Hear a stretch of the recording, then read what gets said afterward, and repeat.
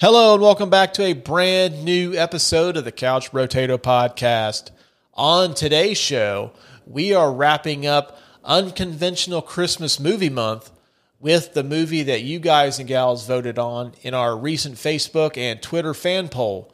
That's right, we are doing Die Hard 2, the 1990 sequel to the Bruce Willis action classic Die Hard. So, after the trailer, the Couch Potato Podcast presents to you Die Hard 2.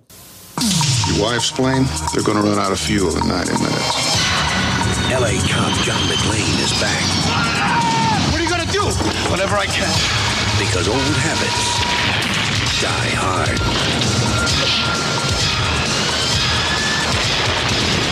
We are just up to our neck in terrorists again, John. On July 4th, Die Harder. Bruce Willis, Die Hard 2. Rated R.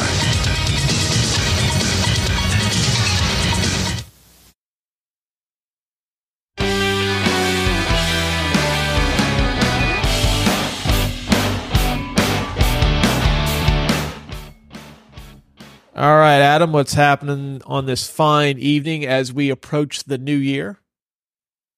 Oh, not much. Just the same old stuff, but also good movies and good talks about movies. That's right. Did you have a good Christmas? A pretty good Christmas. Not too bad. The kids ended up getting a lot of toys and eating too much candy. What about you? The same. The absolute same. Mine, I had Christmas Day and the day after off, and kids were just being super sweet on Christmas Day, and then the day after Christmas, I think they drove my wife and I to the brink of madness. Yeah. Whenever we get to that point, we always joke around and tell our kids that the fire station is going to be their new home. I just start, I seriously might prop my kids in front of the TV one day and just show them a match with Roddy Piper throwing Adrian Adonis into a sleeper hold. Because at the end of that match at WrestleMania 3, it was a hair versus hair match, and Roddy Piper ends up cutting Adrian Adonis's hair off. Mm-hmm. So I might put that match on just to show them, hey, guys, if you keep it up, this is what's going to happen. And I'm just going to, show them Roddy Piper throwing him into a sleeper hold, and then I don't know, I might just invite random person, friend of ours, to come over and just cut their hair. There you go. Yeah. Yeah, Perfect. Yeah, next time Lucas is over here at the house, just to have him sit with a pair of clippers or whatever, just sit there, man. See, then they won't do anything bad. They'll just sit there and stare at him the entire time, like, oh crap, I'm going to get my hair cut off. That's if they act up. They could play. It just when it's really like that bar scene from Gremlins. This is how it was on Tuesday. And it's just, we were just not having it. Wow. I never thought I'd, be so ready to go back to work that I was on Tuesday. I miss school, but not going to school. I miss school for my kids. Yeah, that's how we are too. No, they're going back soon. They got a nice little break. Right. But glad you had a great Christmas, man. Speaking of Christmas, this is the last episode in our month-long celebration of unconventional Christmas movies. And we decided to make the last episode the fan choice. We had you guys and gals vote on 4 movies that you wanted to possibly hear us do. We had thrown Batman Returns, which I thought was going to win, but it didn't. We put The Long Kiss Goodnight, which got no votes, which is shocking because The Long Kiss Goodnight's an incredible movie. It's actually done by the same director that did the movie we're going to do this evening. We had Trading Places up there, which barely lost to the winner, and we are doing Die Hard 2 today. So looking forward to that. This is a Christmas movie. At least we consider this a Christmas movie. Adam, why do you consider Die Hard 2 to be a Christmas movie? Well, it's not so much the fact that it happens around Christmas, because you get into the argument with people is like, just because it happens at Christmas time doesn't make it a Christmas movie. I like to contend that Christmas movies have Christmas in some part of the plot, and that in this movie, Christmas is a part of the plot. It's a part of the air travel that's going on. It's part of just the ambiance, the scenery. I mean, there's one point where, John McClane gets into a fight, and there's Christmas decorations around and icicles and all sorts of fun things that only happen around Christmas time. I have contended that I consider Die Hard to be a Christmas movie because the movie would not happen if John McClane were not invited to a Christmas party at his wife's company on Christmas Eve. Same premise here at Die Hard 2. We wouldn't have Die Hard 2 if John McClane is not at the airport to pick his wife up so they can go to her parents' house to spend Christmas. Right. I mean, I know you could take those scenarios and place them at any time of the year, but the events of Christmas are what caused this movie to happen. So that's why I always contend it's a Christmas movie. You and I agree that it is an integral part of the plot. Mm-hmm. That's right. And in case you're wondering what the fuck Die Hard 2 is about, the wrong place at the wrong time again. LA cop John McClane takes explosive action against terrorists taking over the Washington, D.C. airport, where his wife's plane is due to arrive. Pretty simple enough. Yep. Before we get into the categories, wanted to talk a little bit about Bruce Willis. We didn't really tap into him too much in our Die Hard episode, and I think this is only the second Bruce Willis movie we've done, but just going through his filmography, he's got quite the eclectic filmography, but I always wanted to ask you the question. Bruce Willis, to an extent, is always kind of one of like the top action stars in the movie business. He's always been one of those guys, but I don't think he was ever quite number one. I just wanted to get your thoughts on like where would you possibly see him if you were to do like a ranking of the greatest action stars of all time. He'd be in my top 5. What? Maybe not 1, but he'd be in my top 5 for sure. I don't know where exactly he falls, but Die Hard's one of my favorite action movies of all time, if not my favorite action movie of all time. Mm-hmm. So he's definitely in my top 5. Yeah, I mean, things consider with his last couple of years before we found out the unfortunate news that he had to retire from acting due to what do they call that disease he has? It's flaxia or something. I'm he's not got sure. a form of dementia now. Right. Yeah. But I don't know. It's tough because I can't put him ahead of Stallone and Schwarzenegger, obviously, because those guys were like the biggest movie stars in the world. And it seemed like Bruce would always have like Die Hard, and then he would go do other things like, I know after Die Hard, he was doing stuff like Mortal Thoughts and just Blind Date was before Die Hard, but he just kind of took on a bunch of different roles to kind of prove that he wasn't an action star, but I think he always kind of used the action star stuff to fall back on when he kind of needed a hit. Well, before the original Die Hard, he was really widely considered a comedian because of how funny he was on Moonlighting. Right. So, I mean, they kind of, when Die Hard came out, they were just like, oh, this is going to be a funny movie because Bruce Willis is in it. And it wasn't a funny movie. It was an action movie.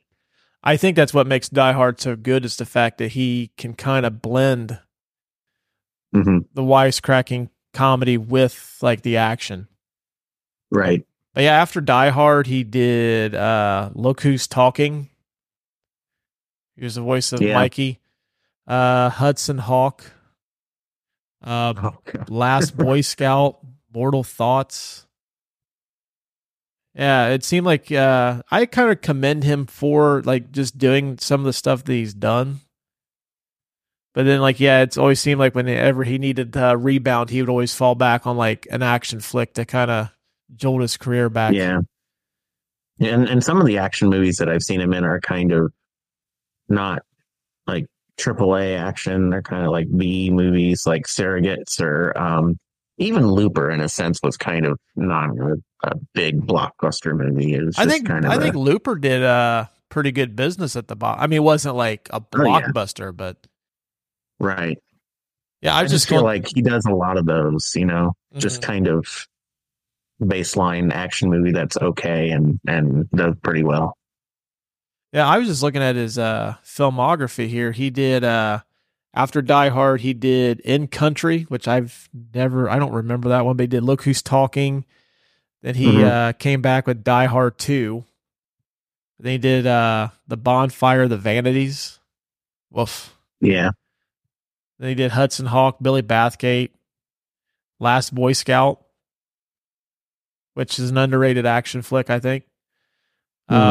Death Becomes Her. So it seems like he always tried to like get out of that action mold to try to do things. And then, like, of course, in 94, he does Striking Distance, or no, 93 does Striking Distance. And he comes back with Pulp Fiction.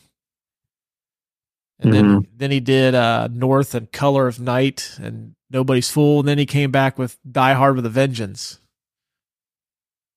which is one of the, I think it's my second favorite of the Die Hard movies for sure. Well, save that. We've got that coming up in our burning questions segment. Because I might have a little bit of a hot take regarding that. Okay. But yeah, you're right. He does have a lot of eclectic movies, and it's just, his filmography is just all over the place. He's done voice work for like Over the Hedge and Rugrats, and he's done action movies like Die Hard, and he was in Whole Nine Yards, and just a bunch of different ones. All Fifth Element, like Fifth Element's pretty good too. Yeah, I mean, like, for me, like, I don't think I could put him in my. I love Bruce Willis, but I can't put him in my top 5 action heroes or actors of all time, just simply because, like, he kind of excels in like other stuff besides action. You know what I mean? Like, if you look at like Stallone and Schwarzenegger, like, they've tried comedy, doesn't work for him at all. Yeah. Keanu Reeves, who I really like, he seems to be one note in stuff that he's not, like, it's not an action flick, like The Devil's Advocate as an example. That's kind of like, I consider that like a supernatural drama or horror movie. Yeah. Al Pacino is like dialed up to like 13 in that, but Keanu Reeves is very one note and wooden in it. But then you put him in something like John Wick and he's awesome. Yeah. But I think that Bruce, I'm going to play devil's advocate here, and I'm going to say that plays to why he should be in the top 5. It's because Bruce Willis has more of an eclectic talent, I guess, as an actor. Yeah, I don't know. I like it. I like him in the action movie. I mean, I guess what makes him, I guess, part of his appeal in his action flicks is like Die Hard kind of created the everyman action hero. Yeah, like he's not some big muscle bound. He's not Stallone or Schwarzenegger or like Van Damme or anybody like that ilk. He's kind of like, he's a wisecracking guy. He looks like he's got the receding hairline. He looks like he could be me or you in Nakatomi Tower. Yeah. So more relatable. Yeah, exactly. So I don't know. Like, I guess for my rankings, I consider Bruce Willis an actor that does action movies versus like an action star. Like, I don't know. That's just me. Okay. But still fantastic actor. It sucks we're not going to get any more Bruce Willis stuff. It's it's really sad that his career ended with the direct VOD trash that he was putting out over the last couple of years, just so his agents can get a quick paycheck out of him. Yeah, that's a bummer. Yeah. Well, the tail of the tape, we'll get into the categories here. I don't want to dwell on Bruce Willis not being able to do movies anymore. Yeah, that's kind of a downer. But we'll celebrate what we do love about Bruce. And that's him as John McClane. The tail of the tape, Die Hard 2, was released on July 4th, 1990. This stars Bruce Willis, Bonnie Bedelia, William Sadler, Art Evans, Fred Dalton Thompson, Franco Nero, Dennis Franz, among a ton of people that, you end up becoming kind of big stars later on. I completely forgot that Robert Patrick is in this movie. Oh, yeah. This is Terminator 2. Mm-hmm. Yeah, he's the one that when they go to the Annex Skywalk. Mm-hmm. And he's one of the painters that ends up killing the airport SWAT team. Yeah. But and John Leguizamo's in this too. He is, isn't he? Yeah. Yeah. Yeah, which it's not in my notes, but when I was researching this movie, he was supposed to have a bigger role in this movie, but it got cut because his height, which is the weirdest thing. Oh, really? Yeah. That is weird. But this was directed by Rennie Harlan. Rotten Tomatoes score of 70% from critics and 70% from audiences. The consensus was it lacks the fresh thrills of its predecessor, but Die Hard 2 still works as an over-the-top and reasonably tout big-budget sequel with plenty of set pieces to paper over the plot deficiencies, which I could agree with. Box office budgeted between $62 and $70 million, depending on what you've read. I've read kind of a bunch of different figures, but grossed $240 million, so it actually did more business than the original Die Hard. And this didn't win any awards, and you can stream this right now on Hulu. Do it now. Well, actually, listen to us first, and then listen to this, and then go over to Hulu. Which, a lot of the movies we do don't seem to pop up on Hulu too often. That's it's usually like Paramount Plus or Max or something. So yeah, shout out to Hulu coming through. Did you know? These are some fun little facts and tidbits regarding Die Hard 2 behind the scenes. John McTiernan, the director of the original Die Hard, was originally tabbed to direct the sequel, but he could not due to his commitments to another action classic from the early 90s, The Hunt for Red October. Yeah. Excellent movie. We need to do that one at some point. Yeah. I mean, Sean Connery, I'm not buying his Russian accent for 1 minute, but it's still a fucking fantastic movie. If Sean Connery's in it, I'm willing to watch anything with Sean Connery in it. Yeah, up until his last couple movies, totally. Yeah. And speaking of people that did not get to end their career on a high note, The League of Extraordinary Gentlemen, man. Yeah, no, that was pretty abysmal. Yeah. That's a womp womp womp. This movie was based on a novel by Walter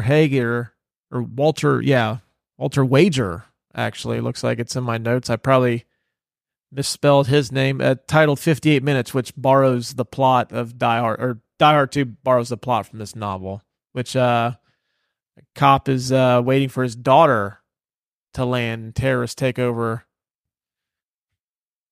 an airport while his daughter circling above, waiting to land. This movie was originally rated NC-17 due to its excessive violence. I'll get it right sometime tonight, guys. It managed to finally get an R rating after going through numerous edits. That must have been real early on in the NC-17 phases. I think that got introduced in early 90. Yeah. So, yeah. And this one came out in 90. Yeah, July 4th. Yeah, so like that's NC-17 was in its infant stages. Yeah. Speaking of editing, Die Hard 2, director Rennie Harlan was editing his film The Adventures of Ford Fairlane at the same time he was editing Die Hard 2. Ford Fairlane actually finished shooting 2 months before filming on Die Hard 2 began. And for some reason, Fox decided it was a good idea to give it a short window from the time it was greenlit to the time it was released. They gave it 7 months to get done. Wow. And then I know the release date jumped a couple times. It was I think it was June 22nd. No, it's June 27th. It got bumped to June 22nd, and then they moved it to July 4th. And it was finished, completely finished 2 weeks before it was released. Which I believe they call that in the movie biz a wet print. Yeah.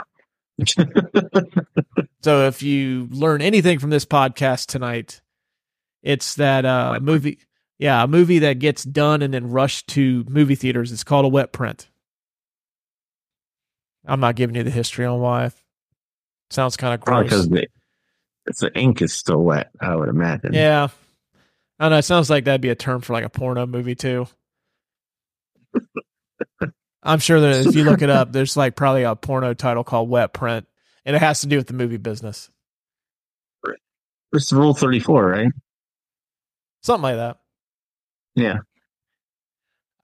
General Esperanza, who is one of the villains in this movie, hails from the fictitious South American country called Valverde, which screenwriter Steven de Souza also used in the 1985 Arnold Schwarzenegger movie Commando. Okay. Which Valverde's coming back up later on. Just keep that in the back of your head. Okay. There is a very notorious made-for-TV cut of this movie. There are scenes where profanity-laced lines are changed and redubbed with voice actors that sound nothing like the actors they are replacing. And most infamously, this has the at the end, Bruce Willis utters his infamous catchphrase from Die Hard, "Yippee-ki-yay, motherfucker," but it's dubbed on the TBS version as "Yippee-ki-yay, Mr. Falcon."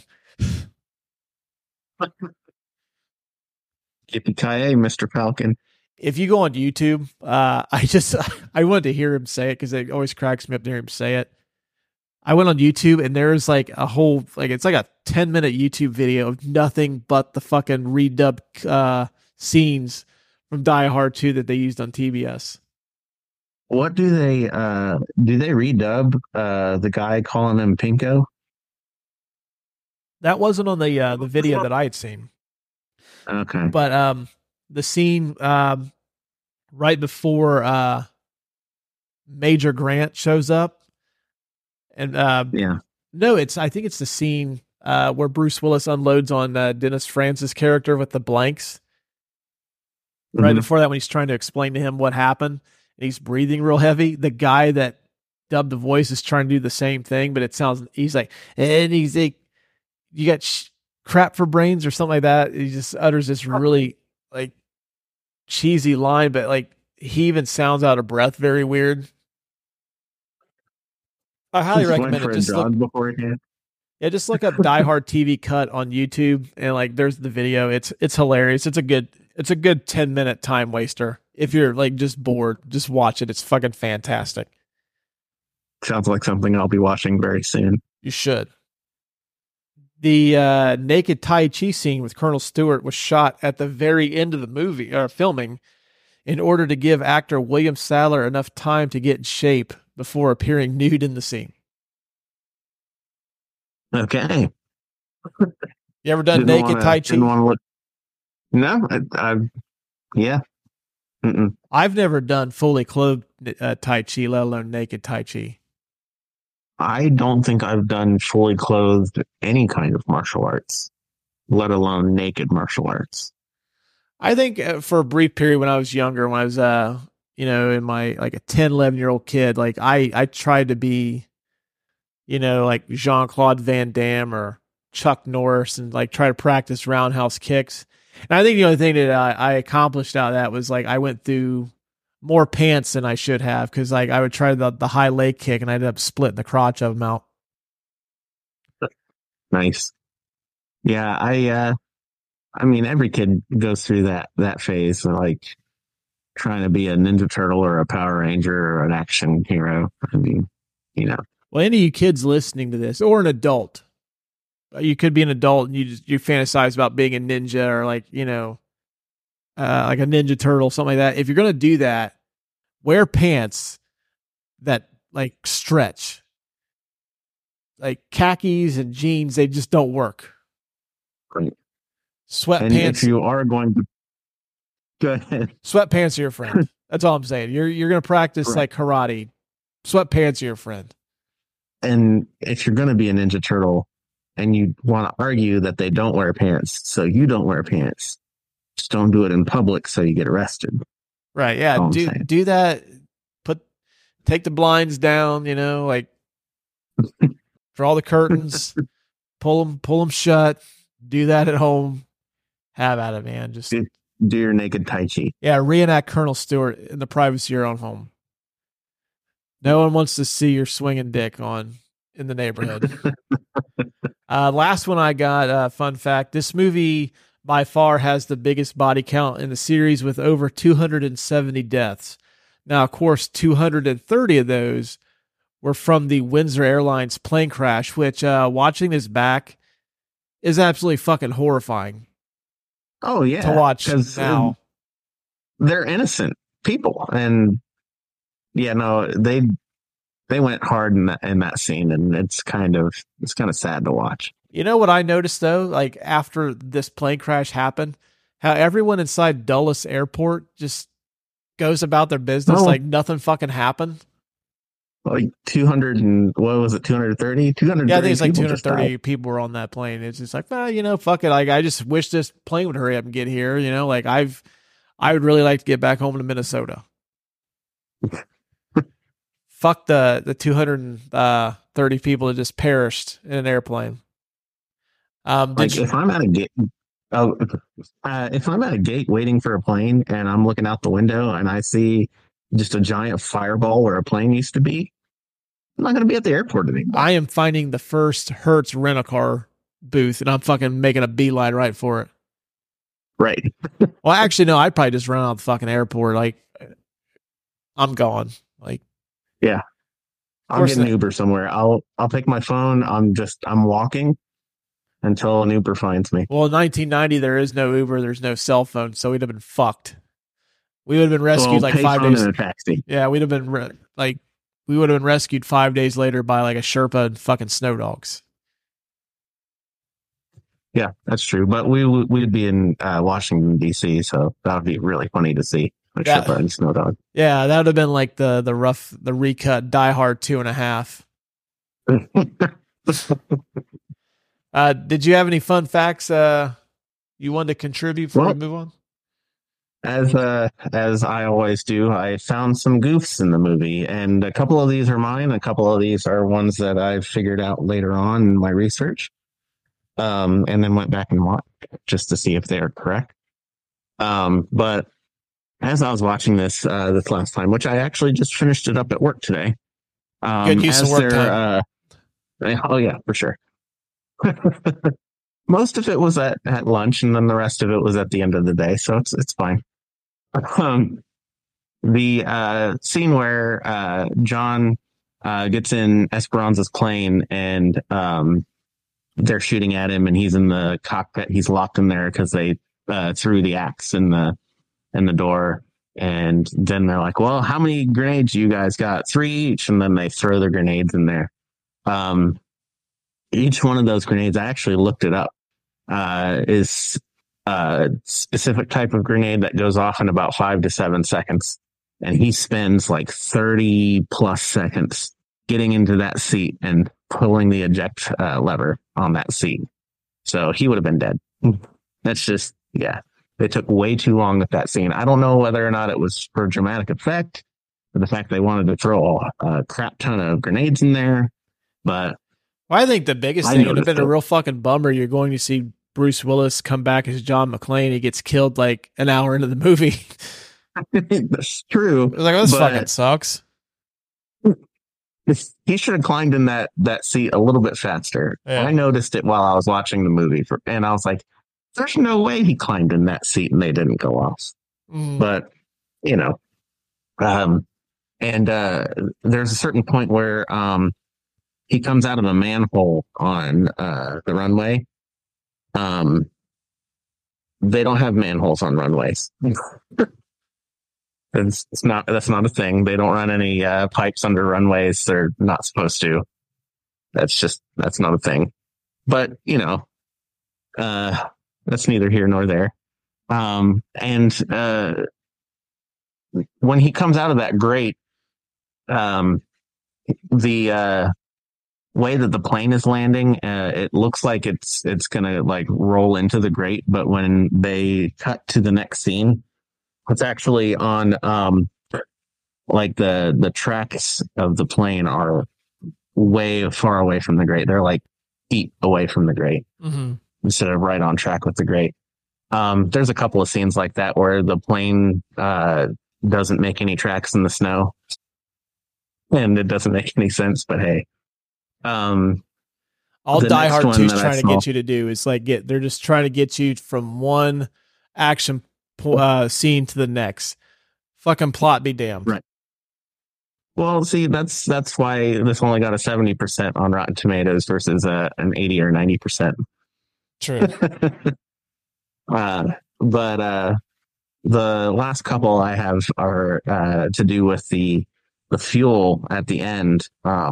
So there's a fuel dump port on the wing that John pulls to make it dump all the fuel out, and he lights it on fire. That fuel dump port is manual, which never really happens, but there is a manual release on some, so I'll give them that. But it's also way too far up on the wing, and so they're able to get it pulled off and get the fuel dumps from the top of the wing when usually it's by the engine. Which, if you were by the engine when it's on and you're trying to dump fuel, then you're going to be dead. Speaking of which, that when I don't remember his name off the top of my head, but when he goes into the engine and he dies, the bad guy, Major Grant from the army, yeah, that's John Amos from Good Times. Put some respect on that name. Okay, I will put some respect on that name. I'll try and remember it next time. But that would have blown up the engine or made it stop. There's no way an entire human goes through a plane engine and it just continues to run fine. Doesn't make any sense. Has it been proven? I mean, I'm pretty sure that when you fly through a flock of birds and it malfunctions, a human probably make it malfunction too. It'd be the bones. It's the bones, man. Look at the bones. The last thing that I had was the still with the fuel. Jet engine fuel burns hotter than regular gasoline, so it would have taken more than just a lighter to light it on fire. But then we wouldn't have had a cool explosion. So, and we would have never got Yippee-ki-yay, Mr. Falcon. Exactly. All right. The Martin Scorsese This Is Cinema Award for the best scene of the movie is actually my favorite scene, is the fight sequence on the top or outside the plane between John McClane and then Major Grant and then Colonel Stewart. Yeah. It's not so much the fight scene. It's kind of like, okay, you know, I have to throw away logic that John McClane could get the best of, well, he didn't really get the best of Major Colonel Stewart, but I mean, Major Grant seems like he's a kind of a badass if he's leading a battalion. And yeah, McClane gets the best of him at the end. Yeah. But plus they kind of like each other a little bit. So, well, apparently I was reading that John Amos and Bruce Willis do not like each other in real life. Like they pull it off on screen. At least like the love-hate relationship. Apparently there was some tension and during an interview, John Amos has some choice words. I didn't quite catch what was said or what happened, but yeah, apparently them two didn't get along. Um, but I think for me, it's my favorite scene simply because like that's the first time I'd ever seen like a plane, like basically the fuel is draining out of the plane and somebody just fucking throws a lighter down and it blows the plane up. Also, bonus points for the fact that flame catches the airplane before it takes off, and it manages to like basically like shoot up, fly up, into the air to blow the plane up. That's movie magic right there. Like I have no explanation how that happens. So any of you science nerds can help me out and figure out how that happens. But you also said that a lighter wouldn't light plane fuel that quick anyway, so you've kind of even debunked it even more, but still it's a fantastic scene. It is. And a young me, might have been 8 or 9, and I was still playing with G.I. Joes at the time, I would have totally tried to reenact that sequence. Playing with my G.I. Joe figures.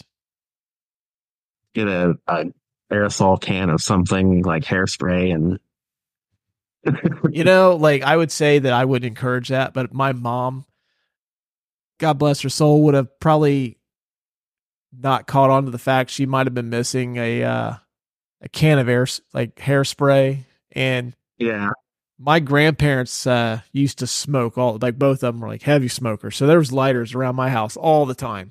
I could have easily done that, but then like I would have also ruined one of my my G.I. Joe airplanes by doing that. I don't know if I wanted to make that sacrifice to recreate that scene. So I would just pretend. There you go. All right. What do you got for your favorite scene of the movie? So my favorite scene in the movie is the assault or the attack on the church. That was a good one too. That was almost my number one. Yeah. My favorite part of that scene is just the icicle to the eye. It's just so unexpected. And I don't know what it is about. Like, that's what I like about the Bourne movies too, where Jason Bourne just takes anything that's around him and fights with it. I think that's the coolest thing about that fight sequence is that, John McClane's just grasping for anything. And then he's like, okay, icicle. And then bam, right into his eye. So cool. Wasn't that the dude that played Meat in Porky's? Yeah. What a beautiful like underground like world bending experience that Meat from Porky's ends up going into the military and joins this battalion of I guess disgruntled military personnel that wants to free this drug lord from a fictitious country. It's in the same universe. Yeah, I would have never put that. Like to me, like Meat would have been like a cop, maybe a mechanic or something like that, but not like fucking special forces. And I don't know. I don't like the fact he shot that fucking old man in the church. That kind of bums me out every time I see it when that fucking old guy's minding his own business, sitting there eating. I'm guessing that looks like maybe he might have treated himself to a bowl of French onion soup, or maybe that's vegetable soup. I don't know. But yeah, he's like, oh, piece of me, he's going to die along with his church. And he just turns around and gets fucking gunned down. Yeah, that's a little sad. But I will give him bonus points for his acting because his arm was up in the air and then he slowly just like lets it drop. Yeah. I was like, that's some good death acting right there. I would say we give it to the church battle only because like that if they didn't have the cool way they blew the plane up, totally wouldn't have been my favorite scene. It's my favorite scene in the movie simply for the fact that like that's the coolest way to fucking like kill a bunch of bad guys at once. Yeah, I mean the fight sequence in that scene is really cool, but like you still get the same kind of adrenaline high from the fight sequences at the church. Mm-hmm. Oh yeah. The Andy Dufresne Get Busy Living or Get Busy Dying award for the best or most quotable line of the movie. What did you have for that one? So every Die Hard has the same most quotable line, and I think we gave it to that same most quotable line for the last movie, which is Yippee-Ki-Yay, Motherfucker. Yeah, I was gonna say it's been a But- while since we did Die Hard, but yeah, that has to be it. But I was actually telling you this before we started recording. I don't know why. I just really like the line when he flicks his wedding ring and he says, "It's just the facts, babe. Just the fact." Yeah, that was kind of corny, but also like kind of funny at the same time.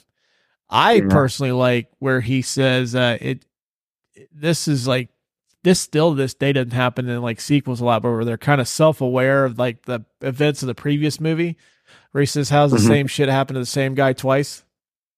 Yeah. That's a good one too. And I think it was in the description of the movie as well, right? Wrong I think place so. at the wrong time again. Yeah. Yeah, I know in the trailers, Bonnie Bedelia actually says it too, or she actually says it at the end of the movie. She's like, "Why does this keep happening to us?" Yeah. But yeah, I think that go ahead. I'm just saying, like, I love how self-aware that line is, because like I really hadn't seen anything like that prior to, and it Mhm. still doesn't seem like it's that big of a thing. Where I mean, in the Marvel universe, it's a little bit different, but like action movie sequels and stuff, like they never really go back to it as much as they, I just thought that's kind of a cool way to tie 1 and 2 together. Yeah. Yeah, I think that's one of the biggest complaints I have about sequels is like when they tend not to acknowledge the movie previous, and I think they did a really good job of not like dwelling on that movie or like trying to make that movie part of the plot to make this one better, because a lot of sequels try and do that too. Mm-hmm. But I think they did a good job. Yeah. I don't know. What will we giving it to? Or is there like a third contender out there that we just haven't mentioned? Well, I do have an honorable mention, and I think it's "Get that camera out of my face, you pinko bitch." I think that's the line, right? I had that one coming up next. We'll save it. But that's the honorable mention. Well, we'll give it to yours because it's kind of a unintentionally cheesy line. Okay. It sounds like a very 50s, 60s thing to say. And it kind of reminds me of like the TV show. Well, actually, it's from Dragnet. So, yeah. But this next category is one that we don't normally incorporate that often, but couldn't help it. It's the Paul Walker I Said Forget About a Cuh award for the most unintentionally hilarious line of the movie. And like you said, yeah, when that reporter is coming up to Colonel Stewart, and I think that guy's name is Garber. Mm-hmm. I'm just going to call him the 8 Men Out guy. I think he played Swede in 8 Men Out. But she says Colonel Stewart can have a couple words, and he says, "Yeah, I got 2, fucking you." And then Garber comes out of nowhere, puts his hand in the cameraman's face, and I think you're the one that clarified this for me, but I thought for years that he says, "No pictures, you Pecos bitch." And I had no idea what that meant. I'm like, what? I was like, is he making a reference to Pecos Bill? Yeah, that's what I would think. But then, like, you told me he says pink, or you looked it up when we at work one day. He said, no, he says pinko bitch. And I still don't know what that means. Yeah. I'm guessing it means it's a reference to communism. It is a reference to communism, yeah. Okay. Calling her a communist. Okay. But yeah, like that, I have nothing for that line. Just every time I hear it, cracks me up. It's a good line.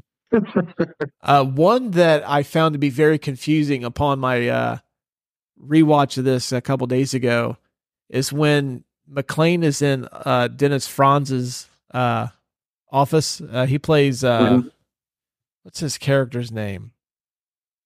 Lorenzo, Captain Lorenzo. He's in his office, and he basically, they're arguing, and he says, "Hey, Lorenzo, let me ask you one thing. What sets off the metal detectors first? The lead in your ass or the shit in your brains?" I have no idea what that means either. Like, neither one of those would set off a metal detector. Yeah. No. And I mean, I don't know. I get he's trying to maybe insult led, him, but yeah, but I still don't know. Like that comes across as like it sounds like very like fifth grade, like a fifth grade insult. yeah. I think maybe the lead is like he sits down all day. I don't know. It's not really a good insult. You're dumb and you sit down all day. Yeah. You don't do anything. That's like what movie was that where he goes, your mom goes to college. I don't get it, but Yeah. yeah, It's a bad insult. I think like the no pictures, you pinko bitch has to be it. It wins hands down. Kids, if someone's in your personal bubble, or they like you have that annoying friend, like we're coming on New Year's here in a couple days. When you listen to this, New Year's will be a few days away. Obviously, there's going to be some booze involved. You're hanging out with your buddies. They want to take numerous selfies, and you're kind of getting tired of taking pictures. Feel free to use that. They're not going to have any fucking idea what it meant because I didn't know what it meant until a fucking year ago or a couple of years ago. So yeah, feel free to use that one. And if you It's a good one. do, let us know. I'm kind of curious to see if anybody uses that one. The unsolved mysteries of the movie. The only one that I had was obviously people know who John McClane is throughout this movie. Captain Lorenzo makes a reference to him being the hero of Nakatomi, and Colonel Stewart even remembers him. But John McClane's walking through the fucking like just Dulles International Airport. I'm sure he has been interviewed numerous times on like the national news. He'd been on probably on NBC, CBS, ABC, might have had a story on 60 Minutes, may have done like the talk show circuit, as the hero that saved the hostages at Nakatomi. I know this movie takes place. It's not the age of social media then, but no one recognizes him just walking through the airport like, hey, that's fucking John McClane. Yeah, I think maybe one or two people should, but to play devil's advocate again, like, do you remember that guy that saved those women that were trapped in the basement of that like kidnapper's house in Cleveland? Oh yeah, the what's his name? Ariel. Yeah. Oh, Ariel Castro, which not too proud that our names sound kind of similar. And just for you, those of you listening, first off, I don't have a basement. Second of all, I don't have anybody locked up in my house. That's good to know. Yeah, good to know. And plus, his name has an R. His last name has an R in it. Mine doesn't. Big difference. Huge difference. If you see somebody with the last name of like that starts with like CAST and have an O, maybe show a little bit of concern. No R, proceed. You're in the clear. Right. Go ahead. But I would not remember the guy offhand just walking through maybe like a mall or something. Like I could recognize him if I saw him in a YouTube video or on TV, but if we were just walking through a mall, probably not. Maybe it's the same for John McClane. You said you wouldn't recognize the guy that kidnapped those people? No, the guy that saved them. Oh, okay. I was gonna say, yeah, that dude's not walking through a mall anytime soon, dude. No, not at all. Let's hope not. Anyway. Yeah, right. Yeah, it's a whole other set of problems. You see that dude strutting through a fucking Macy's, looking for a fucking Instapot. Like, hey man, how much food this how many people this cooks for? I got a lot of people I got to cook for. A lot of people. We ate ribs with this dude. No, yeah. Well, I didn't have that on my bingo card today. But I guess, you're just, people walking through an airport kind of quickly. I can maybe kind of see it. Yeah. Just like you're not really paying attention. Now there's no fucking way. People are taking their selfies with him and like putting him on, like taking videos, putting him on TikTok, and there's no way he's getting to an airport now. Oh yeah, no. It's with social media now, like people would instantly recognize him. He would be like a sensation. Dude, I just met the guy that saved the hostages at Nakatomi. No cap. I think I used that right. I think so. I'm not sure either. I give up trying to. I'm gonna keep using my '90s lingo, like rad and gnarly and so rad, man.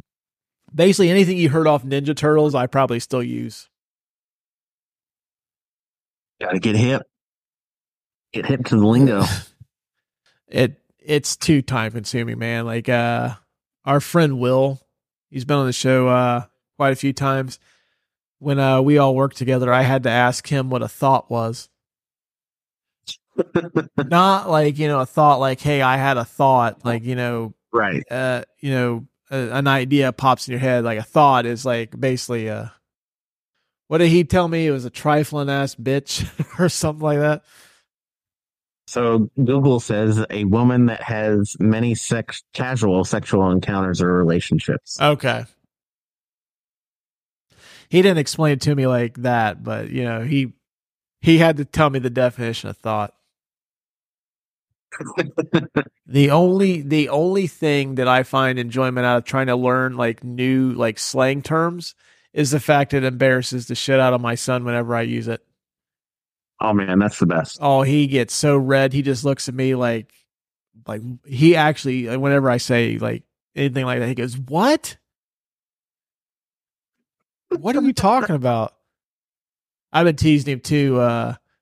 When he's at school, I'll say something like, "Hey, you gonna holler at that shouty?" He's like, he has no idea what I'm fucking talking about. It just embarrasses him, and that right there, like that's a dad win. Oh man, that's so funny. But did you have any unsolved mysteries of the movie? Basically, we're just saying that Bruce Willis walking to an airport. People are hustling, bustling. It's like a couple days before Christmas. People are probably not paying attention to see a celebrity in their midst. That's how we solve that mystery. But do you have any? Yes, I do actually. Okay. The planes have about 90 minutes of fuel, and they're at Dulles or circling Dulles. They are very short distance plane wise away from Philadelphia and New York City. Why can't they land there? You actually just, that's one of my burning questions, but yeah, I know they said they shut down the Nashville airport. Yeah. But they didn't shut down any of the East Coast ones. At least they didn't say that in the movie. I'm guessing that what probably is happening is I'm betting the Midwest and the Eastern Seaboard are getting slammed with really bad weather. And Washington is probably kind of on the tail end of it. Yeah. So I'm betting that the farther north you go, the further west you go is probably worse weather-wise. Yeah, could be. That's the only thing I can figure out why those planes are not getting diverted to other airports. But now that you said that one, I've got another one I'm going to save for the burning question segment. Kind of flip it around a little bit. But that's what I think. It's just the fact that the weather is probably like worse the further north you go. Yeah. I didn't really have any hot takes regarding this movie. The hot takes, hot off the skillet takes, presented by our friends at Cracker Barrel. If you're in the mood for breakfast anytime, hit up the Cracker Barrel. They also serve booze now. So definitely hit up our friends at Cracker Barrel. But I didn't really have any hot takes for this one. For the very small chance that I could get some free booze and cornbread for this hot take from our friends at Cracker Barrel. I think that this movie is the weakest movie out of the original Die Hard trilogy before they made the last two. All right. Well, now you just stepped on burning questions again. We should probably I should just start sharing my notes beforehand. But we'll just get into it now. I think you did share your notes, but I'm apparently not remembering them well. It's okay. Like I say shit to my wife all the time, and then she never pays attention to me anyways. I shouldn't expect my co-host to be any different. I'm sorry. My professional spouse is not different than my actual spouse. All right, we'll just get into it now, though. One of the burning questions I have is Die Hard 2 the best of the Die Hard sequels? And I know neither you or I are big fans of A Good Day to Die Hard, but it's not as bad as some sequels like Rocky 5 and what have you. So I'm going to put it in there.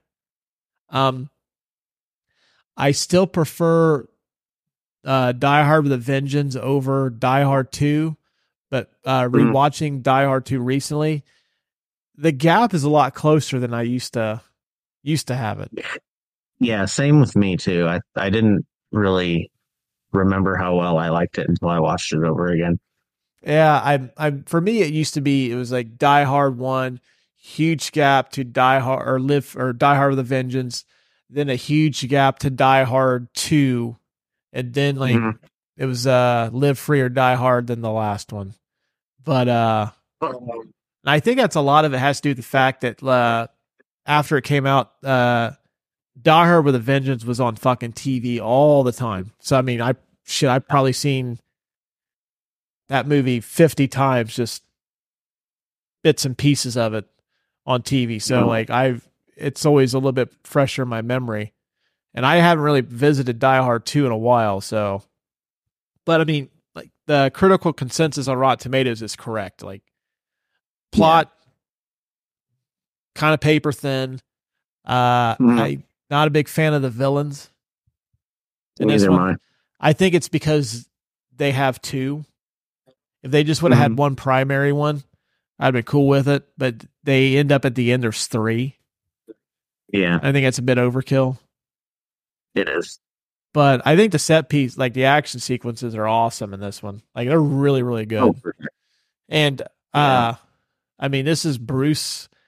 It seems like they let him kind of cook a little bit more in this one. He's a little bit more, he's, wisecracking a little bit more in this one, and, a little bit faster witted John McClane. But yeah, I do remember this one not liking it as much. But when I revisited a couple days ago, it's like, yeah, this one's actually pretty fucking good.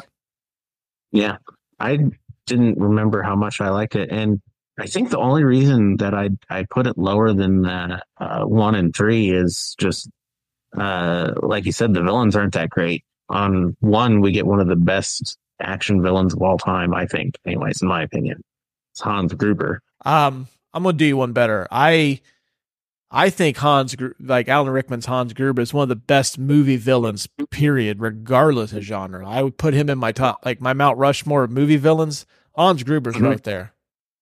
Oh yeah, he's been copied so many times since Die Hard, and to me, that's the sign of a iconic performance. As if you have redone the template and everybody copies you.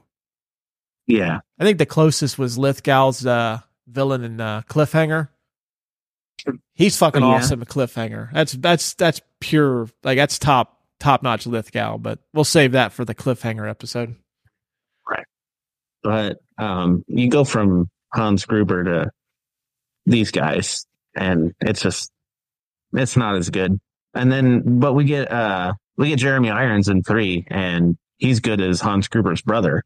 And the fact that they tie him to Hans Gruber gives him a little bit of a boost too, I guess. But it's also Jeremy Irons, so right. Yeah, I mean, no offense to William Sadler, who I love, is one of those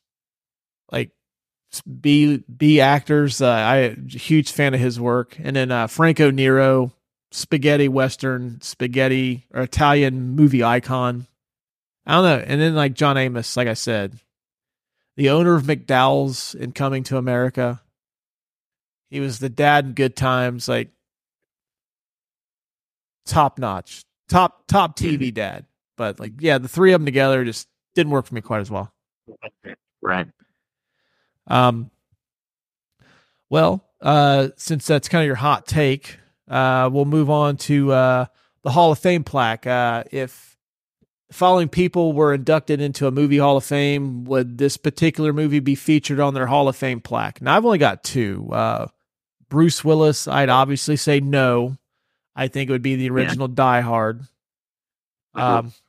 Although I think some consideration for Butch and Pulp Fiction. I forget the character's name, but the doctor in The Sixth Sense, which I think is Bruce Willis's biggest hit, like box office wise, is The Sixth Sense. Yeah, probably. But no, I think it has to be the original Die Hard. Yeah, for sure. Original Die Hard would be on Mount Rushmore, but not this one. Second person I have, very interesting. I have director Renny Harlin. Now, before I get into whether I think this movie would be, I'm just going to run down some of his accomplishments real quick. Renny Harlin, Ford Fairlane, obviously not. He did Cliffhanger. Mm-hmm. He did Die Hard 2. He did The Long Kiss Goodnight. He did Deep Blue Sea, underrated shark film. It's so fucking over the top. It's fucking awesome. It has one of my favorite movie scenes of all time featuring Samuel L. Jackson.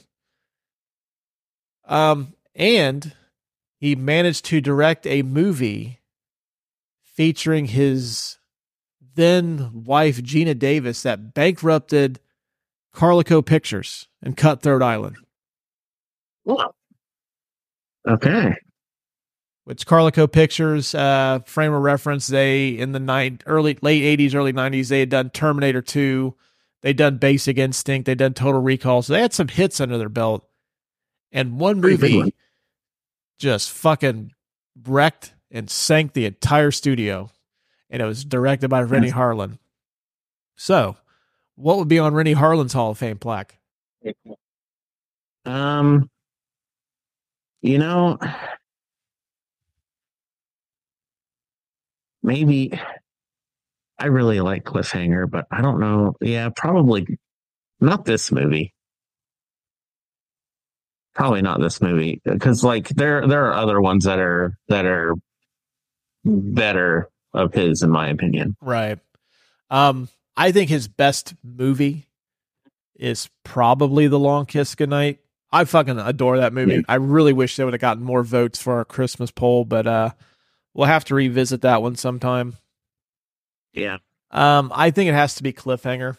I know for one, it kind of pulled Stallone's career out of the gutter, because Stallone had been kind of in a funk.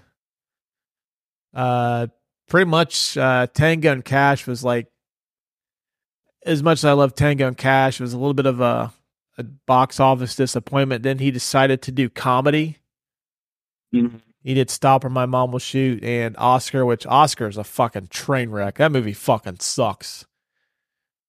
Have you ever seen it? No, I don't think I have. He plays this mob boss. His name's Angelo Snaps Provolone. And he's trying to go legitimate, and he's got all this shit like coming at him at the same time. His wife is pregnant. He's got like all these business deals that are trying to go down, and it's horrible. And it's one of those movies I've seen in a movie theater. Yeah. That I'm kind of ashamed to admit that I've seen it in a movie theater. But you stayed for the whole thing? Yeah, well, I mean, like, I had to. Like, that movie came out like 91, so I mean, yeah. Mom and Dad ain't picking me up until the movie's over. But I think it has to be Cliffhanger, simply because it's like a fucking awesome action movie too. Like I said, it's got John Lithgow doing the best Hans Gruber out of any of these Die Hard on a blank movies. Yeah. Yeah, I think it's cliffhanger. Although, I mean, the dude did bring a shark jumps out of the water to eat Samuel L. Jackson in Deep Blue Sea. Deep Blue Sea. I need to rewatch that movie. It's such a good bad movie. It's so cheesy. It is. I think next time we do like a good bad movie, maybe we'll do that one, because that one's like peak fucking, like, it like has the budget of Jaws, but it kind of has some of the outrageousness of Sharknado. Not quite on Sharknado's level. Yeah. I don't think there's ever been a movie where sharks are tornadoes, but you get my drift. It's a healthy medium between the two, Sharknado and Jaws. All right. The burning questions, we've eliminated one, which is Die Hard 2 the best Die Hard sequel? We have decided that it is not. It's Die Hard with a Vengeance. Yeah. First one. You asked the question, why didn't they try to send some of these planes that are low on fuel to different airports? I think we solved that. It could be the weather. It could be worse the further north he went. My bigger question is Washington, D.C., one of the biggest cities in the United States. It is the capital of the United States, like of the whole country. You mean to tell me there's only one airport in Washington, D.C.? I don't think so. I think there's two. I mean, I think really there's a couple, at least two. But in this movie, it seems like Dulles International Airport is the only airport in Washington, D.C. Okay, so there are 5 airports in Washington, D.C. Two of them are on the Virginia side, and there's 2 on the Maryland side, and then of course there is Dulles. And that's a real airport, right? It's not like a made up. Yeah, it's a real airport. Because I know they made up the airlines themselves, like the planes, because the airline industry didn't want to be frowned upon in a bad light in Die Hard 2, but none of these planes could have been diverted to a different airport in Washington, D.C. Yeah, that doesn't make any sense either. Yeah. Yeah, like, honestly, if once they got a hold of that beacon, like, just like, all right, we'll send you guys to, Northern Virginia International Airport. Boom, you're done. Hey, fuck you, Colonel Stewart. Yeah. We got you now. Give him the crotch chop when he said it. Even though he'd never see it, just go like, boom, gotcha. Exactly. All right. Best corrupt Valverde leader. Esperanza from Die Hard 2 or President Arias from Commando? I'm going to go with President Arias from Commando, because Esperanza is kind of weak in this. Well, he did manage to choke out his guard. And yeah, he flew an airplane with a fucking hole in the window. I'm going with Esperanza on this one. I didn't see Arias doing that. He just blackmailed Matrix to fucking kill. Shit, I can't believe it. I fucking loved Commando as a kid, and I can't think of fucking Schwarzenegger's name in that. But yeah, he convinced Matrix to fucking kill Arnold Schwarzenegger in this movie. So I'm going to give it to Esperanza simply because of his.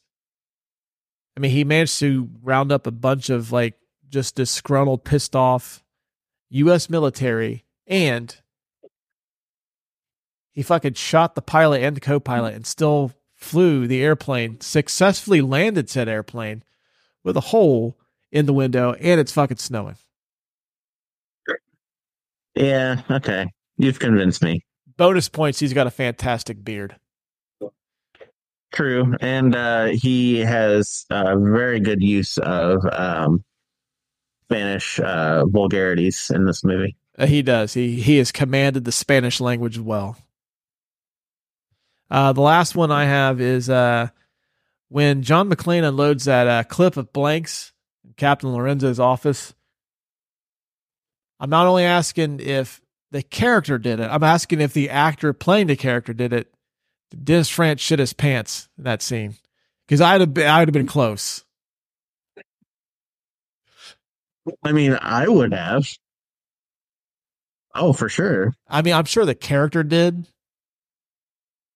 Like, oh, that New York accent. Like, oh, damn it, the Shriners are going to come here and I've got fucking poop in my pants. But, I mean, if I was acting that too, like, I probably would have been close. Yeah. Even though I knew that these are fake. When I shot these blanks, why did they smell like shit? Yeah. Because he looks flustered when he unloads that fucking clip. I mean, he almost empties the entire thing. Yeah. Yeah, I'm sure Lorenzo did. But you know what? He is turning the tide on his feelings towards John McClane, and he's got a fucking airport to save.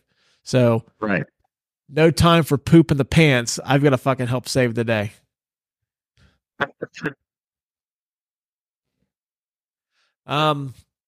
That's all we got for this one, man. I think next episode we'll try to trot out some new categories, give them a little test run. Yeah. Okay. See what we think. What kind of category are you thinking about? I don't know. I'll discuss them with you sometime during the week. I don't want to spoil it for the kids. Yeah. Keep it a good surprise for our listeners. Yeah. I want to keep it 100 when they listen to it. I'm sure I just fucked that all up, but oh well. Anything you want to add before we wrap it up? I would definitely recommend if you have watched a big string or franchise of movies to give the earlier sequels a shot, because maybe sometimes they're not as bad as you think. I mean, this one's a good example. Temple of Doom is a good example. Even some of the Star Wars movies, like the prequel movies, after watching the sequel movies, not as bad anymore. That's if you look at it in that light. Yeah, I was going to say I'm not revisiting Attack of the Clones at all. No. I'll just watch the fucking Yoda scene on YouTube. Revenge of the Sith. We'll give it to that one. But that movie rocks. Definitely. If you're listening to this podcast, go back to a sequel that you don't think you like, and then rewatch it. Maybe you'll like it. Yeah, and you know what? It's Christmas. A lot of people, it's split pretty much on the Die Hard is Christmas movie camp. But hey, you know what? It doesn't matter what time of year it is. Always a good time to revisit the Die Hard movies. And I think once you watch one, it's kind of like Pringles. Like you want to watch two, and then like, oh fuck it, I'll watch three. Which, if anything, for three, watch it for the Bruce Willis and Samuel L. Jackson's chemistry in that movie is off the fucking charts. Like those two are fucking awesome together. So recommend it for that. And hey, check out Live Free or Die Hard.